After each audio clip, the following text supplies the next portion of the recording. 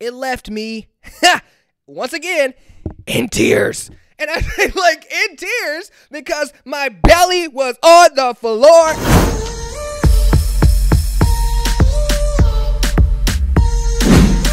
Life can be only what you make it. When you're feeling down, you should never fake it. Say what's on your mind, and you'll find in time that all the negative energy, it would all cease. Now, Mary J. Blige, girl, what are you writing here? I felt it deep right here in my heart. Did y'all watch the Mary J. Blige My Life documentary? Amazon, whew, y'all outdid yourself with this one. I mean, it opened up immediately. I'm crying. And wait, before you get scared, I cry a lot. It's totally okay. I take it as a sign of like strength, not weakness. Okay, so if I cry right now, don't be fun. Just join in with me on the tears. It's okay. It's okay. But no, let me just say, this documentary was so moving and so impactful. If you follow real R&B, the real music, you have a sense of appreciation. You have a connectability to this documentary. And the energy of the 90s was so crazy. Now, I don't know about you, but I immediately felt connected to this documentary because it came out the year I was born. Whoa.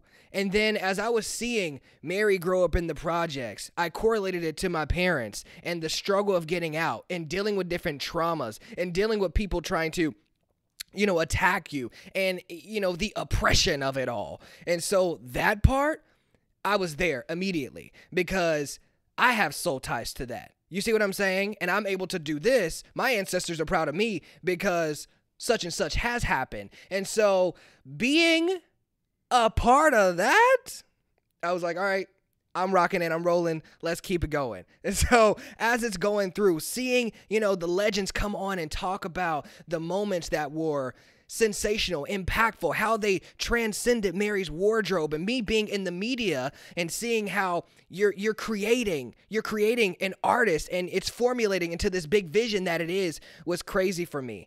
But I have a lot of respect for Mary J. Blige because to push through and to deliver, going through the substance abuse and the physical abuse and giving us a body of work that we're still blasting to this day, playing when we're going through it, when someone breaks up with us, when we have a little, when we had a little, a little substance abuse problem. I'm not talking about personal experience, but I do like a drink. So I'm just saying that right there was it for me. And it was a story of resilience.